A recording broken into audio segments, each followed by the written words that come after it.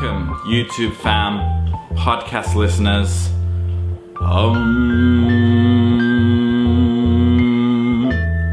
It's time to let go.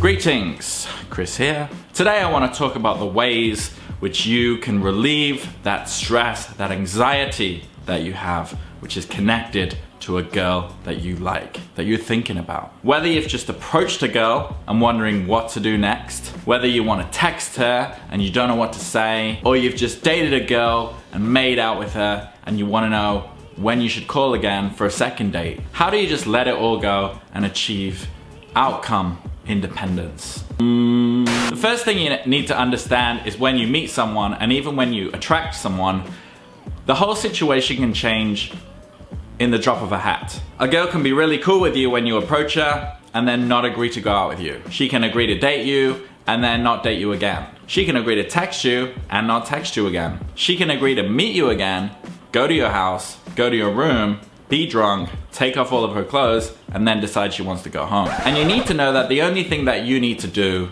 is to be prepared for that at all times. And you become prepared by simply accepting that it's something that can happen. Expect it and accept that it is in fact very normal. In dating, you have your yes girls, you have your no girls, and then you have your maybe girls. And sometimes maybe girls turn into maybe not, definitely not girls. But the point is, some girls you're not gonna get with no matter what. You need to let go of this idea that game is 100%. You need to stop listening to the people who are telling you that it is. You have to realize that the only control that you really have is your decision-making control and the awareness to know it's normal, to let go of the girl, figure out what happened, and then make sure it doesn't happen again. Because just like many of the basketball greats have said, the guy who hits the most shots is the guy who misses the most shots. And that is the realism of the situation.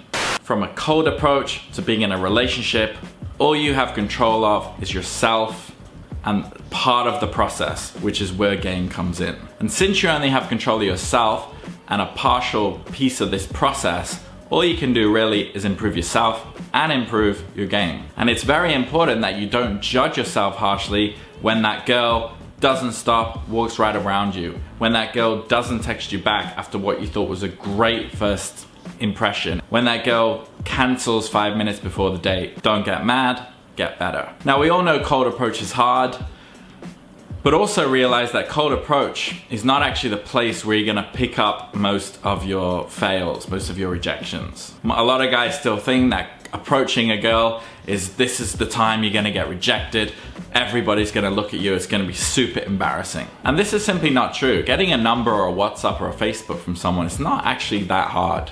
Often girls will just give you their details just to avoid confrontation with a stranger. The harsh reality is that sometimes when you hand your phone to somebody, she might be just like, I'm definitely not gonna reply to this dude's messages. Most of the time your rejections are gonna come later. She'll be flaky on texting, she'll be flaky on responding whenever you ask her out on a date.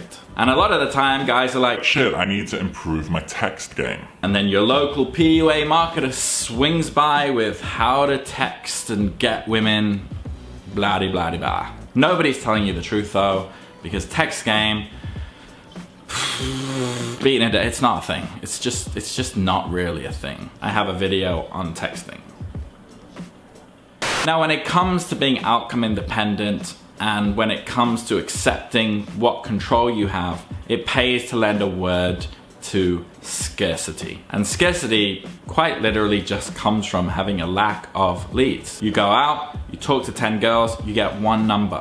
One number is one-itis. She becomes special to you because of a contrast, not because she's actually that special. All behavior that accompanies scarcity and one-itis is bad. Conversely, behavior coming from abundance, as in out of those 10 girls you got 6 or 7 numbers, is usually good. It's a lot easier then to trust in the process and become outcome independent. 2 girls don't reply, that's cool because 4 did, and 2 of them are actually free next week. By simply having abundance, you're better, you're more in flow, and the outcome independence comes naturally from that. So to close out, realize that the root of your stress is a result of your inactivity. You have to dig your way out to achieve stresslessness. Is that a word? And you get that by getting out there and getting those 6 numbers instead of sitting home, staring at your phone, waiting for that one number to reply. Let go of everything. Try to find the fun in game. Gradually you get better and your stress and your scarcity, it goes away. That's all for today. Leave a like if you found value in this. Hit me up on social media if you have any more questions. Feel free. Subscribe to keep up to date with new content. And I will see you again very soon.